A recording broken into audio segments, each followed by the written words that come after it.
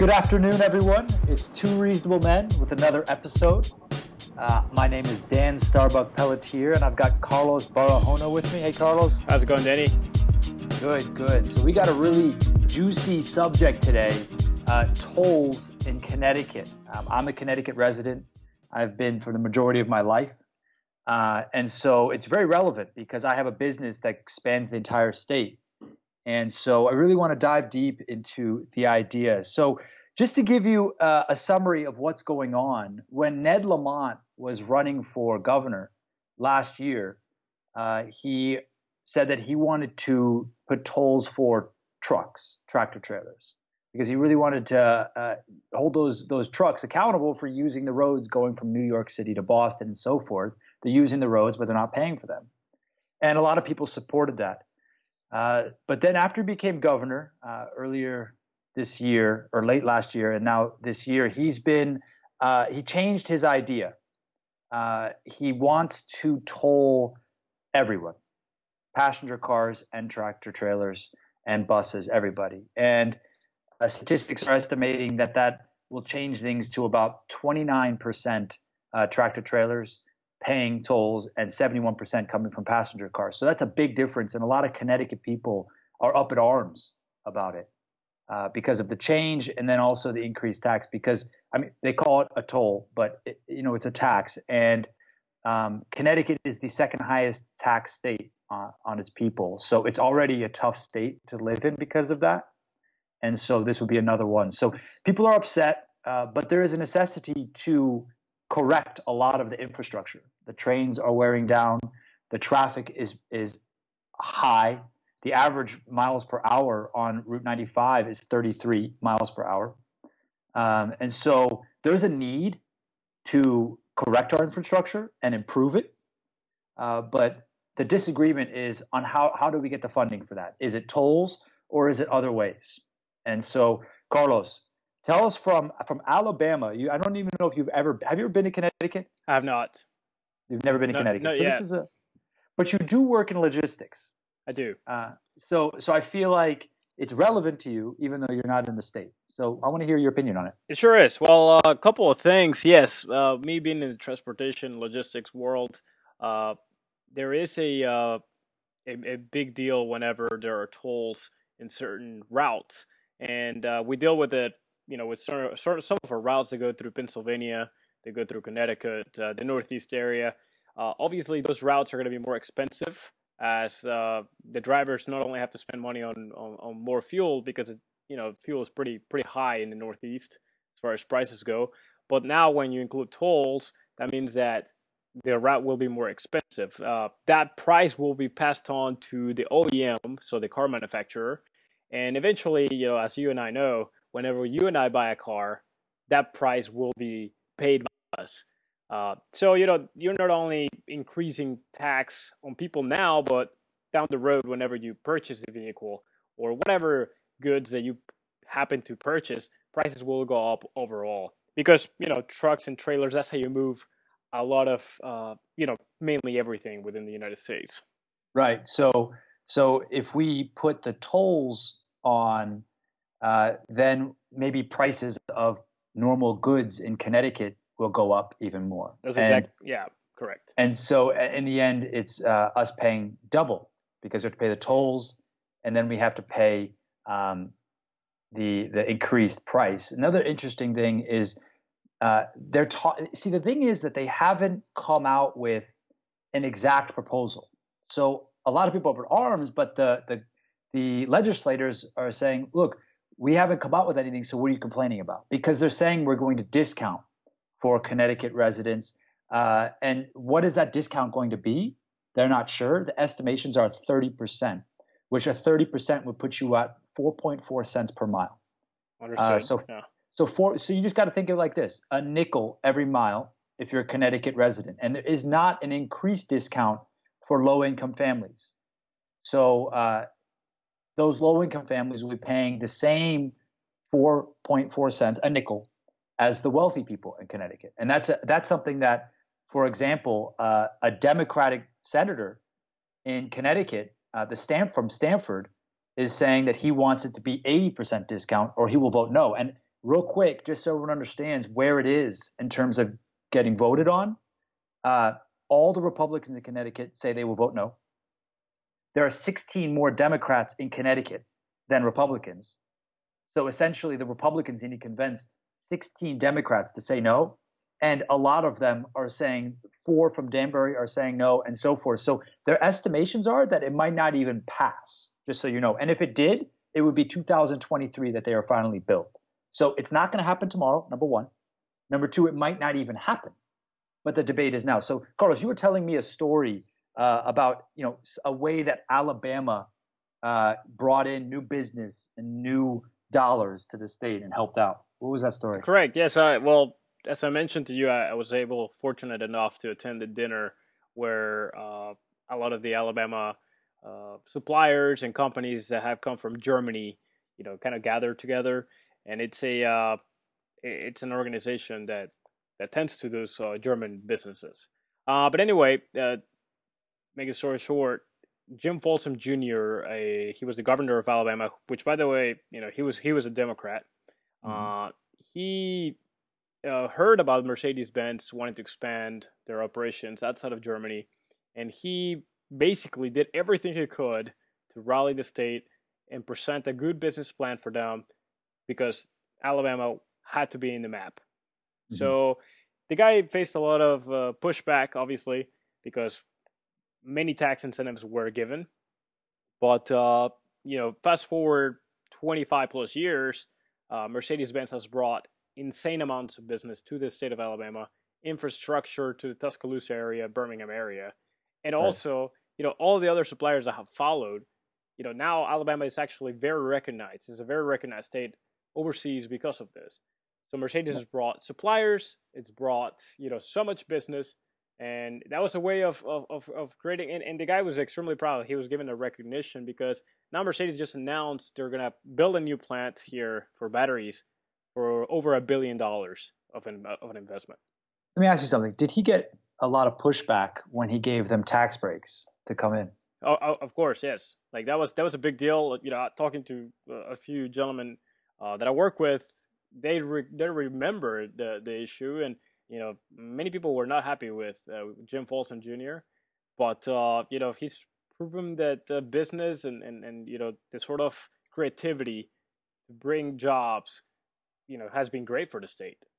The interesting thing about this is I'm just wondering, and I've never been a politician, and I don't plan on becoming one, but I feel like any change will get pushback by somebody, and then it's just a long-term play. So one could argue that he's saying that Ned Lamont is saying, look, I'm trying to help our business by making things faster in the state, by advancing our infrastructure.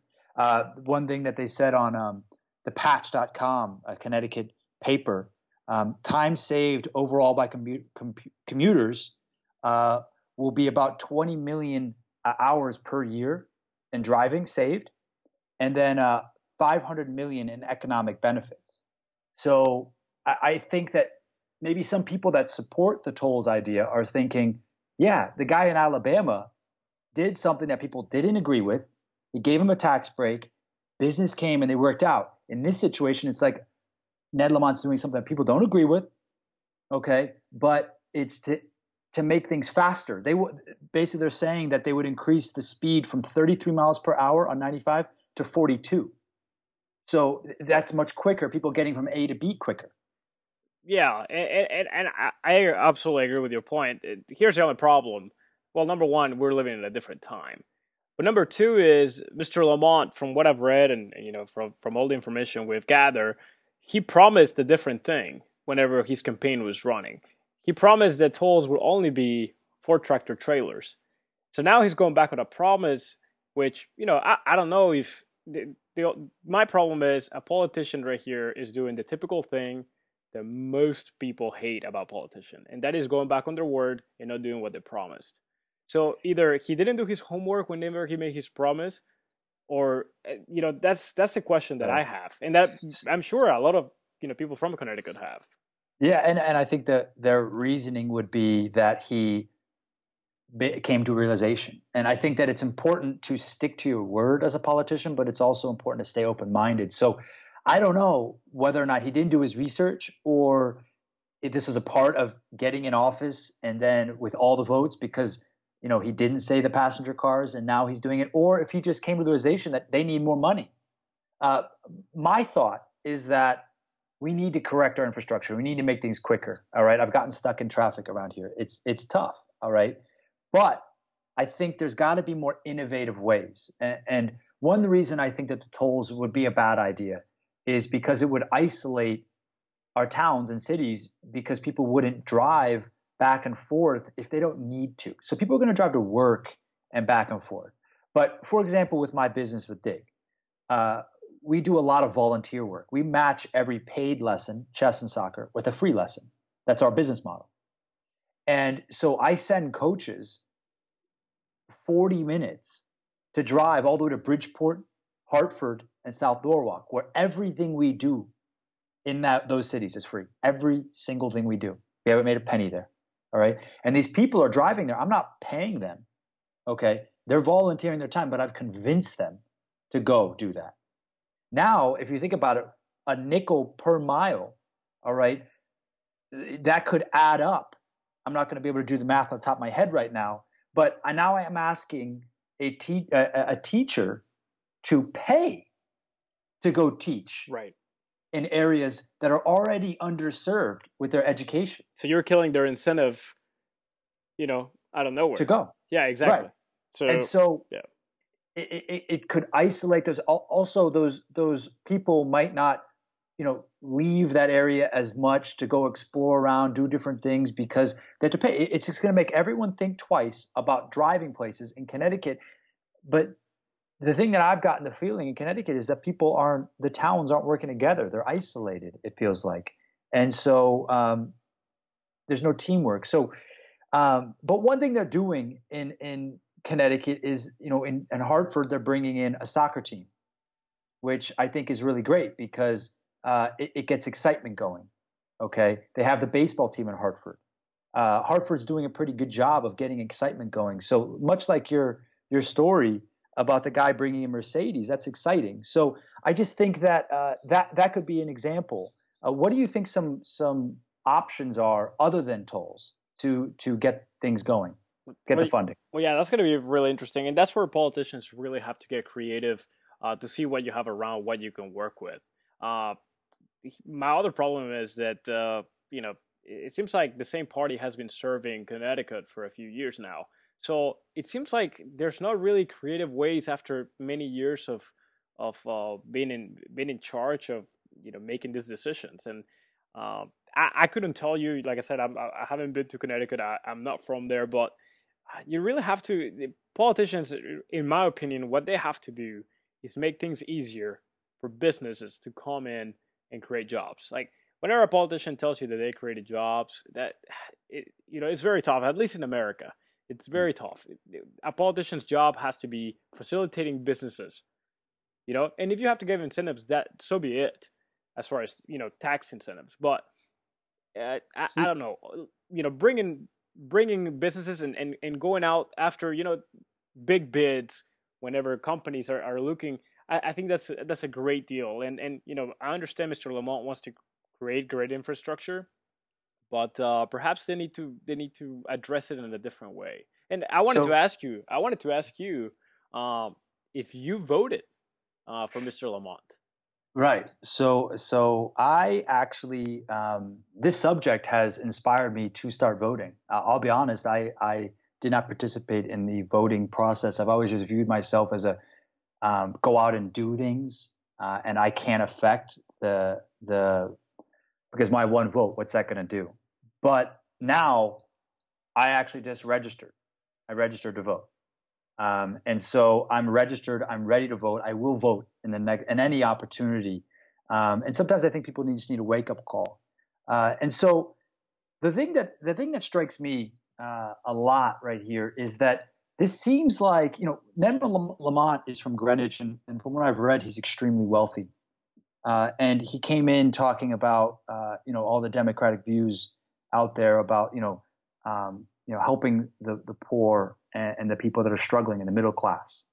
And so this tolls, all right, a lot of people that go to New York City that make a lot of money ride the train. Okay, so these tolls are going to really affect the heart of Connecticut.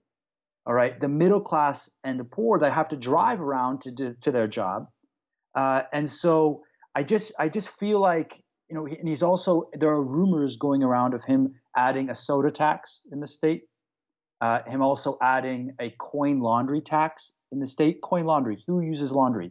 Not rich people. Rich people have laundry in their house, and the coin laundry, it's not like that the coin laundry companies are just going to increase the price of the coin laundry. It's just going to come right down to the people that are using the coin laundry. Soda. Exactly. Yep. Who drinks soda?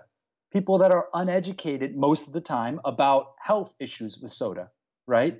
And so I feel like the taxes that he's adding, it's weird because like I feel like everyone thinks, oh, he's increasing taxes, he's making more equality. Well, seems as though with tolls, soda tax, coin launder tax, it seems as though he's taxing the poor and the middle class, and he's letting the wealthier people. What happened to the talks of taxing the wealthier people on over a certain amount that they make? What about estate taxes? People making an exuberant amount of money. Uh, I know I sound super liberal with that, but I've always agreed with estate tax, high estate tax, because people are inheriting money that they didn't earn. Okay. I've already told my parents that I don't want any of their inheritance. I don't want to change my lifestyle. I work my butt off and I enjoy it. All right. And also, if I started making over $10 million a year, what am I going to do with $11 million a year? All right. So I know I sound super liberal, but maybe doing taxes like that seems like they could spare the money. Okay, these people out of Bridgeport that got to drive to Stamford to work can't spare a nickel per mile. They can't, and they can't spare an extra 25 cents per laundry load. They can't. Right, and that's my whole thing in this issue. I feel like whenever you're creating a tax or imposing a tax on the people, you're not getting creative with your budgeting, right? You're already given a certain amount of money, and I'm okay with paying taxes here in Alabama. The roads are great where I live. As opposed to in Mexico, you pay great taxes, Nothing and you happens. don't see, yeah, right. So I'm okay with paying a certain amount of taxes. Now I do want I do want the most out of my money because I've added value to society. But these politicians already have a budget and they've been given this to work with. So I don't understand why they cannot change things on their end instead of Mm. making, you know, regular citizens pay for whatever they think it's the most efficient way to bring a better infrastructure. I'm Well, not sure. the population of Connecticut is decreasing every year, so there's less people to take care of in the city, in the state. We have the second highest tax. We're the second highest taxed people in the country. Okay, so money's coming in, less people to take care of. Okay, and it's just every year I feel like they're constantly saying we're broke, we have no more money, we can't fix anything, we can't do anything. It's like, where is this money going? And I hear that maybe it's some pension deals they signed with the people that work in the government, and it's hard to go back on that because you agreed to something with somebody. But it just seems like you're saying, like, can we dive deep into how the money's being spent and get more efficient with it?